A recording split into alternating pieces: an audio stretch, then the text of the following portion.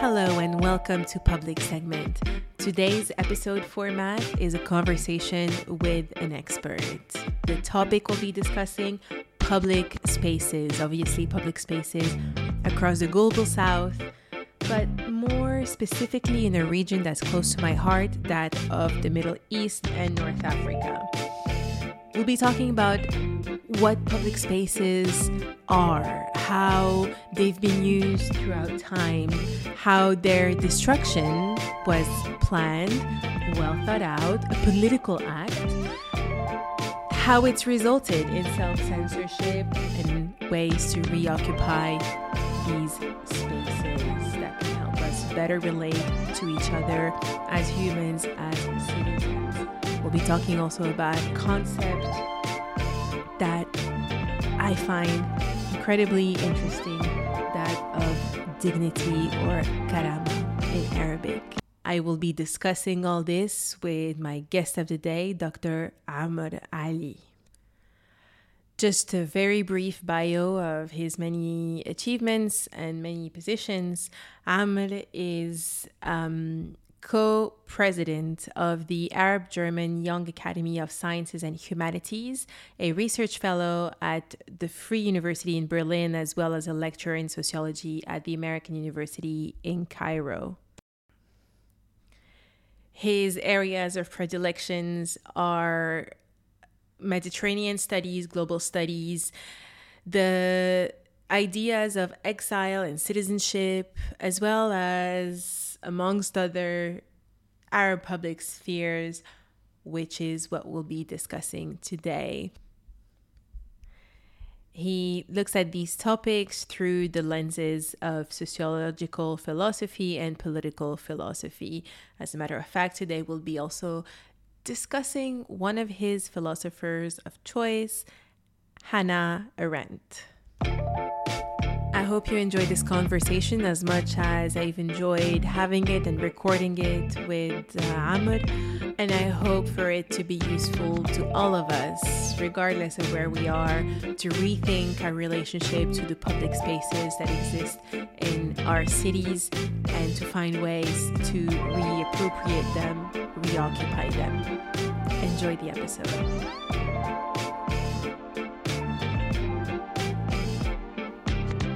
Hello, Amr. Hello, Salma. It's really good to have you on with me today, and it's a privilege. So thank you again.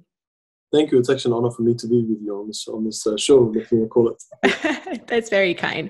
So this podcast and this series of episodes is about bringing themes and topics that I believe matter to us as citizens of the global south. Topics that are often not talked about enough, at least in my opinion.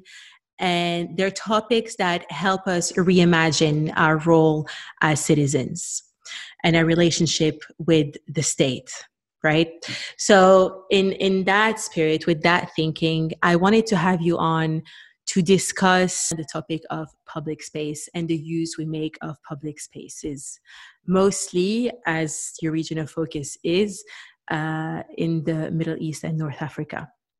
So I'd like to start there, if you don't mind. And I'll get a little specific. I'll refer to one of your writings that dates back to 2011 when you were covering is an understatement. You were analyzing, you were one of the brilliant minds that was helping us understand what was happening in Egypt and in the Arab Spring.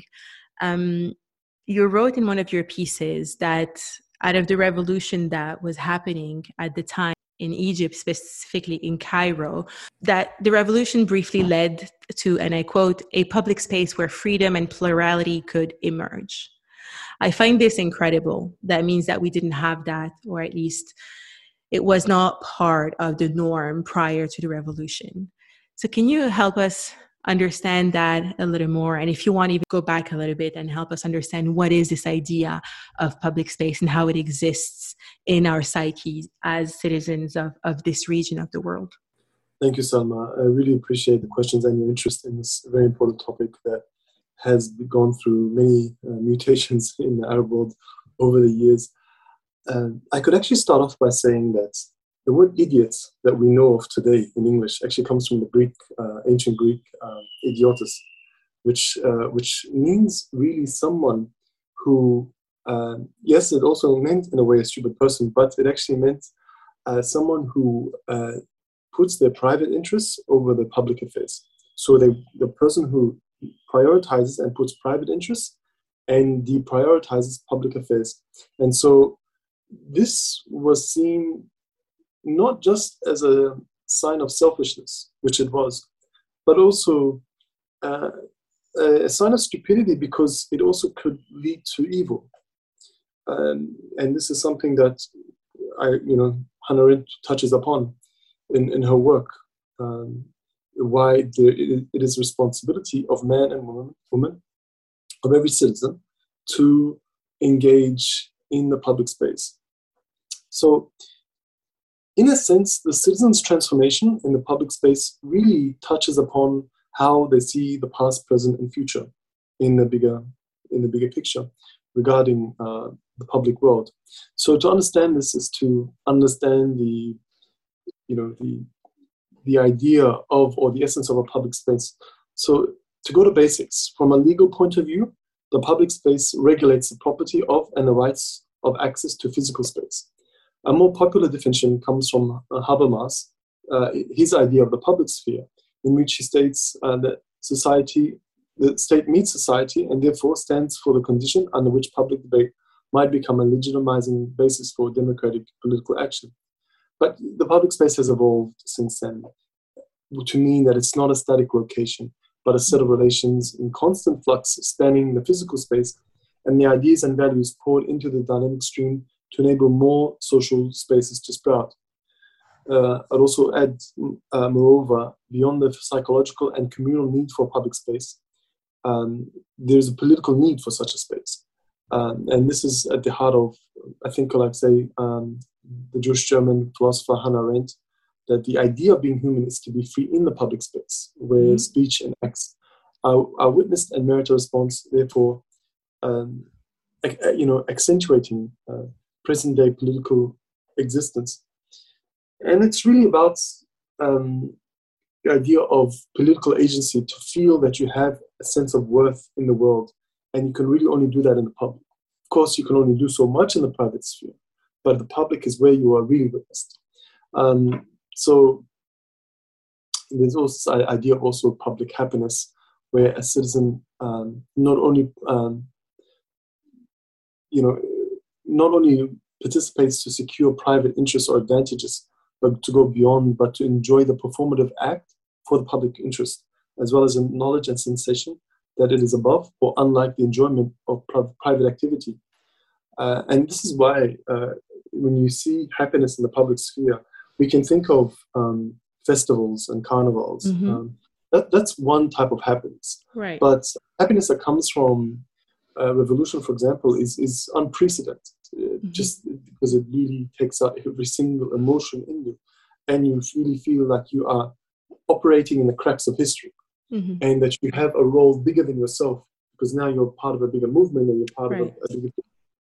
And so this is really what you can say is the magic of public space, what it can do when it goes from sometimes static, but to often a dynamic space of appearance. I find it really interesting that you started with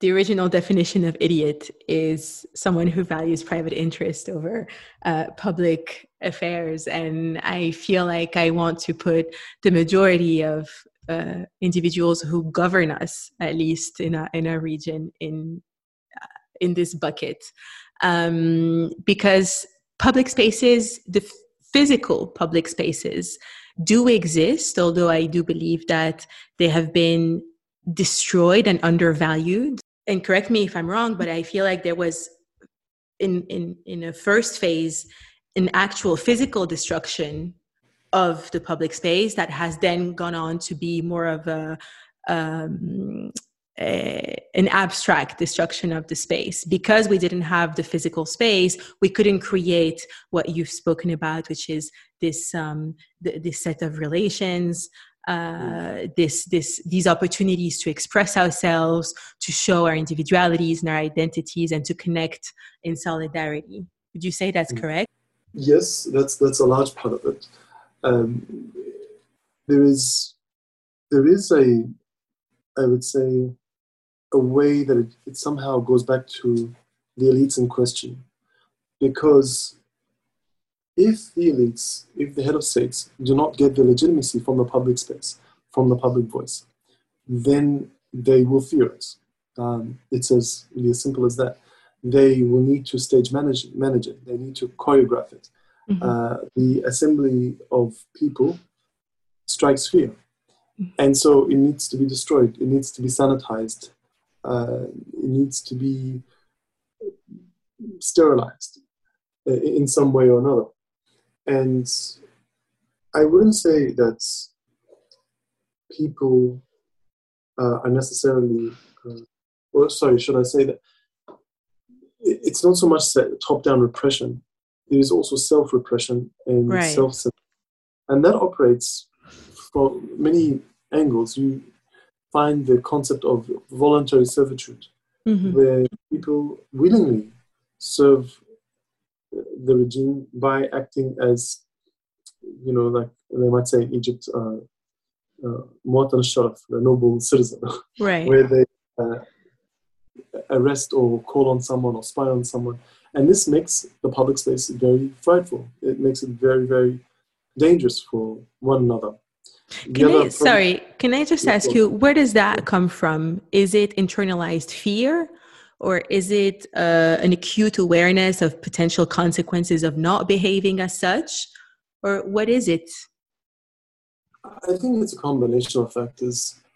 It could be, and it often is, the lack of a political culture over the decades, and people grow up with seeing a dictator for life and thinking this is the norm, that there cannot be alternatives. It could be the fact that stability is prized above everything else, and anyone who questions this stability, even photographing something that would be harmless, but maybe rubbish on the street, for example, and this is seen as destroying the image of a country, etc. Right. And then you would see citizens get involved in something like that. And I say citizens in quotes because they don't live up to the real true meaning of citizens. But also, the fear develops when you have a state in raw power, where it's not so much a carrot and stick. It's just it's carrot versus stick.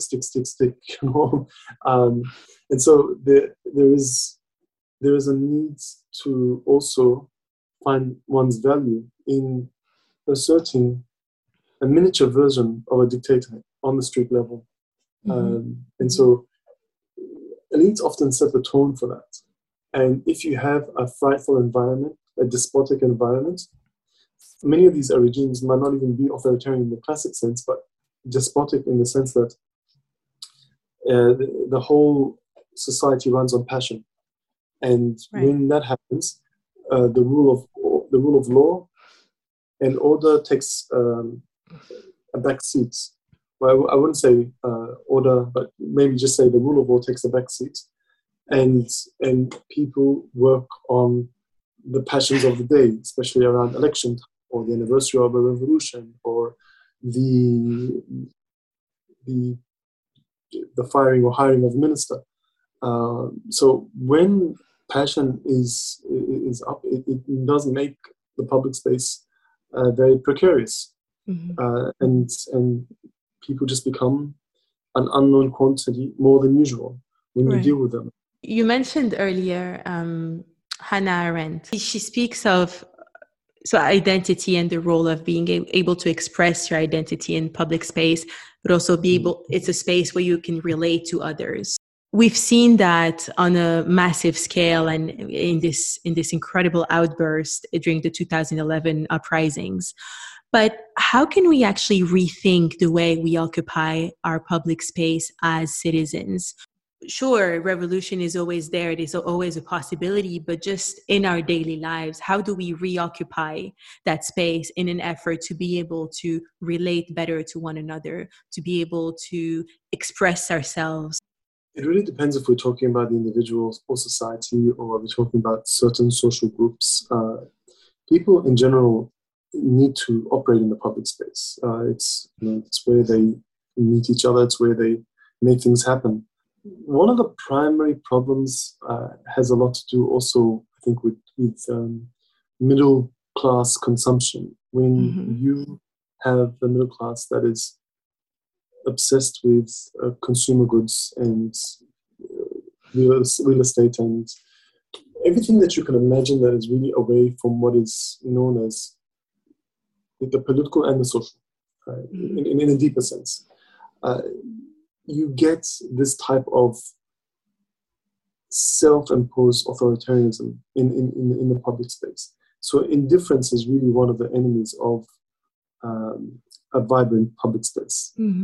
And one of the points Hannah Arendt makes in her book, her seminal book, The Origins of Totalitarianism, where she notes in Germany, in Weimar, Germany, in the 1920s, many Germans just withdrew from public life. They, and left the communists and the Nazis to fight each other in the streets. No one else was involved to counter all that. So the rise of the Third Reich was only possible with the destruction or the indifference of citizens in the public space in the 1920s. So we can look at it in this way as well. So Arendt, like in her book on revolution, she expands on the idea of an animated public life through the lost treasure of the revolutionary tradition. So the American and French revolutions formed the centerpiece of her understanding of the revolutionary spirit, derived from the principles which, on both sides of the Atlantic, originally inspired what she calls the men of revolutions. So the principles being, and the attainment of, public freedom, public happiness, and public spirit. So all these three are geared towards more than just the will to coexist, but the desire for citizens to speak out in public and be witnessed and heard by others. Public freedom is concerned with citizens meeting each other in a climate of plurality and equality. Each person disclosing their identity, speech, and deed to the other. And I'll say importantly, public freedom is a space to begin something new, invoking novelty that can potentially change the course of events. Public happiness, which I just discussed before, but I'll expand on that, is fueled by the joy of discussions and deliberations, injecting into the citizen a sensation akin performing on a large theatre stage, but with implications, as well as reducing the incentive to retreat back into private spaces. This part is really important. Right. Reducing the incentive to retreat back into private spaces.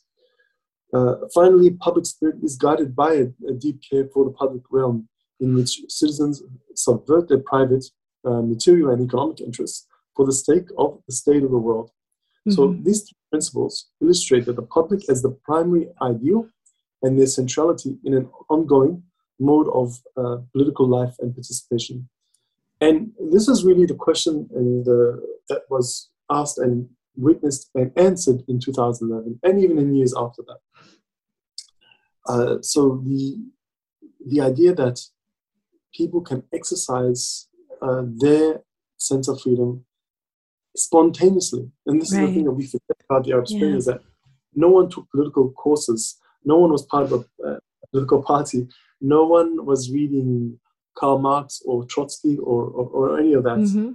People just learned on the spot, and they just knew what to do. It was a spontaneous birth and new beginning of being political in their own unique ways across the MENA region. In Egypt, for example, it was the neighborhood councils, and it also, and it is hard to empirically measure this, but the sensation of public happiness was unparalleled, as it broke the preconception in the MENA region that happiness was best found in the private sphere and consumption. Remember, we have a lot of malls in the MENA region, and there's a relationship between malls and keeping people quiet or enclosed or focused on shopping. To the extent I've seen in some malls in Egypt and in the Gulf, where they've taken away the seats, the public seating in the mall. That says a lot It's to keep you moving, distracted, not able to sit. Consuming, of course. Exactly, yeah. And the only time you can sit is really at a cafe or the food court, but you're consuming. Yeah. So this idea of consumption has been really part and parcel of the mutant capitalism that is devouring the MENA region in different forms, more intense, for example, in Egypt, less intense other places, but still it's there. But what we have to remember is that we need a new conception of what really is happiness, which is tied to karama, to dignity. Mm-hmm. But what we learned from post-2011 was that happiness meant the active duty of citizens to collaborate with fellow citizens to achieve the common good of the body politic, which was expressed among many mediums through songs and street arts. Mm-hmm. And also, importantly, the public sphere broke free from the monotonous, homogenizing, and consumer-driven tyranny to be able to create a conception of what best elevates the welfare of the public. So they were not decision makers involved in this, it was the public that came up with the idea of the public good. Mm-hmm. So when you hear of people speaking of a utopia in 2011, they're not lying. They really felt the closest sensation to a utopia that they've never felt before and they've never experienced since. Right. You've managed to weave in so many essential topics and such diverse themes, from political economy to philosophy and sociology and political philosophy. And this is what you do, and you do it brilliantly. But this insistence on the mutant capitalism, as you called it, and our obsession with consumerism, again, is it our fault? Is it not? Was it imposed upon us? Were we brainwashed into it? That's a whole other conversation. But it has limited these interactions from human to human, right? From citizen to citizen. Outside of the household, you don't get these meaningful interactions. And so you close the door to any sort of change happening, or, as you said, these sparks, these spontaneous conversations, that common thinking to evolve, right? Because we've closed those doors. But I always like to finish on a bit of a hopeful note. I start with the pessimism of the reason and try to end with the optimism of the will.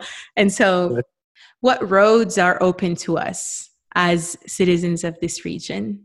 What can we create? What change can we see happen? I think it's really goes back to how we define karama and dignity. So this was a new moral paradigm that was born in 2011. Prior to that, the MENA region existed in a world of sharaf, of honor, and this had a vengeance element to it. Karama had an equality element to it, and it was never seen before in the history of protests, because often people protest for jobs, for bread, for freedom, but karama was a new introduction in political theory, but as well as day-to-day activities that took place in 2011. And I would say that sometimes we think too much in the bigger picture, and we take a lot on our shoulders. I worry if someone in Marrakesh can boast about friends in Beirut, but doesn't know their neighbor in the same building. And the agency that one can have can be just in the neighborhood, and bettering that neighborhood or the building, etc. But the atomization is really a problem I find in many places I go across the MENA region. And one of the questions I ask as a sociologist is just, do you know your neighbors? Right. And it's surprising the amount of answers you get in the negative. And so I'm always impressed with the Kasbahs and the impoverished areas. They still have those bonds. It's under different types of strain, but still there is a close-knit communities. But it feels that the more social mobility increases and aspirational goals are achieved, and people become upward mobile, and that the idea of neighborhood or neighbor just takes not even a back seat. It's thrown out of the car, Right. basically. Right. And I find this really, really problematic. It's a problem of modernity. And it's not something unique to the MENA region, but it's something we historically associated with the West.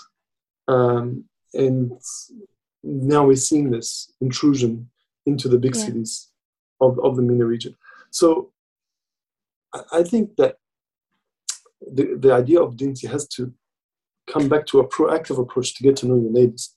Right. You know, as banal as that might sound, but it actually speaks volumes to your ability to influence. Of course. That's one. The other matter is that because we're at very passive parts of this history, in many ways, there's been the COVID wave, the war in Ukraine, and it's taking a massive political and economic impact, and the tourism industry that's been devastated, and it's only starting to pick up again.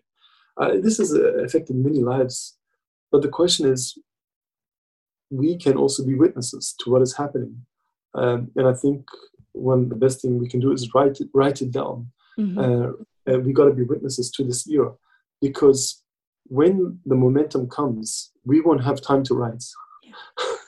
and we won't even be able to stay seated to the end of a theater play. So it's important that when we live in an age of slowness and lethargicness, is that we try to the best of our ability to find inspiration to write, whatever that may be, because we are going to be writing to the times that we live in. And so it could be poetry, it could be short stories, novels, prose, essays. But the fact is, we write, we document, and we leave it for the next generation to pick up on that and build something. And maybe it will be their time and something will happen. I don't know. This is the thing about the future. It's just, it is so difficult, not only to predict, but no matter how much plans we can make, we live in the world of, inshallah. And I think this is good, because we got to separate optimism from hope. And it's been said before that optimism is the same as pessimism, in the sense that you will be optimistic no matter what happens. So if you get a salary raise or you're in a car crash, you will be optimistic. That's not how optimism should even work in the first place. Right. And so optimism and pessimism is usually just really the same sort of worldview flipped over, but doesn't have an active ingredient of moving. It's just colors your perception. That's really it.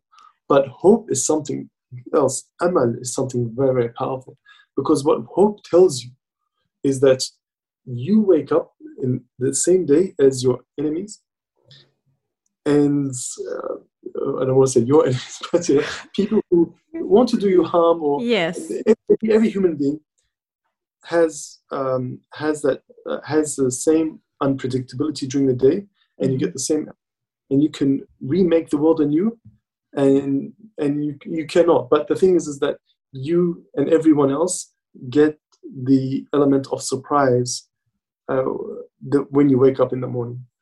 That was such a wonderful conclusion. I will not ruin it by adding anything else. But I love your idea of all of us being witnesses of our times. And I think this is something that we should be speaking about more, each of us in our different venues. So on this note, thank you so much, Amr, for doing this. It was an utter pleasure. This was my honor. Thank you again. Thank you again to our listeners for joining us for this episode of Public Segment. We hope you join us again next week for a new episode dropping on Wednesday. It will be a conversation with our in-house expert. See you then. This podcast is produced by No Policy. No Policy is an innovative research, training, and co-design center dedicated to working with governments, civil society groups, NGOs, and the private sector to improve public policies and redesign public services around citizens' needs and demands.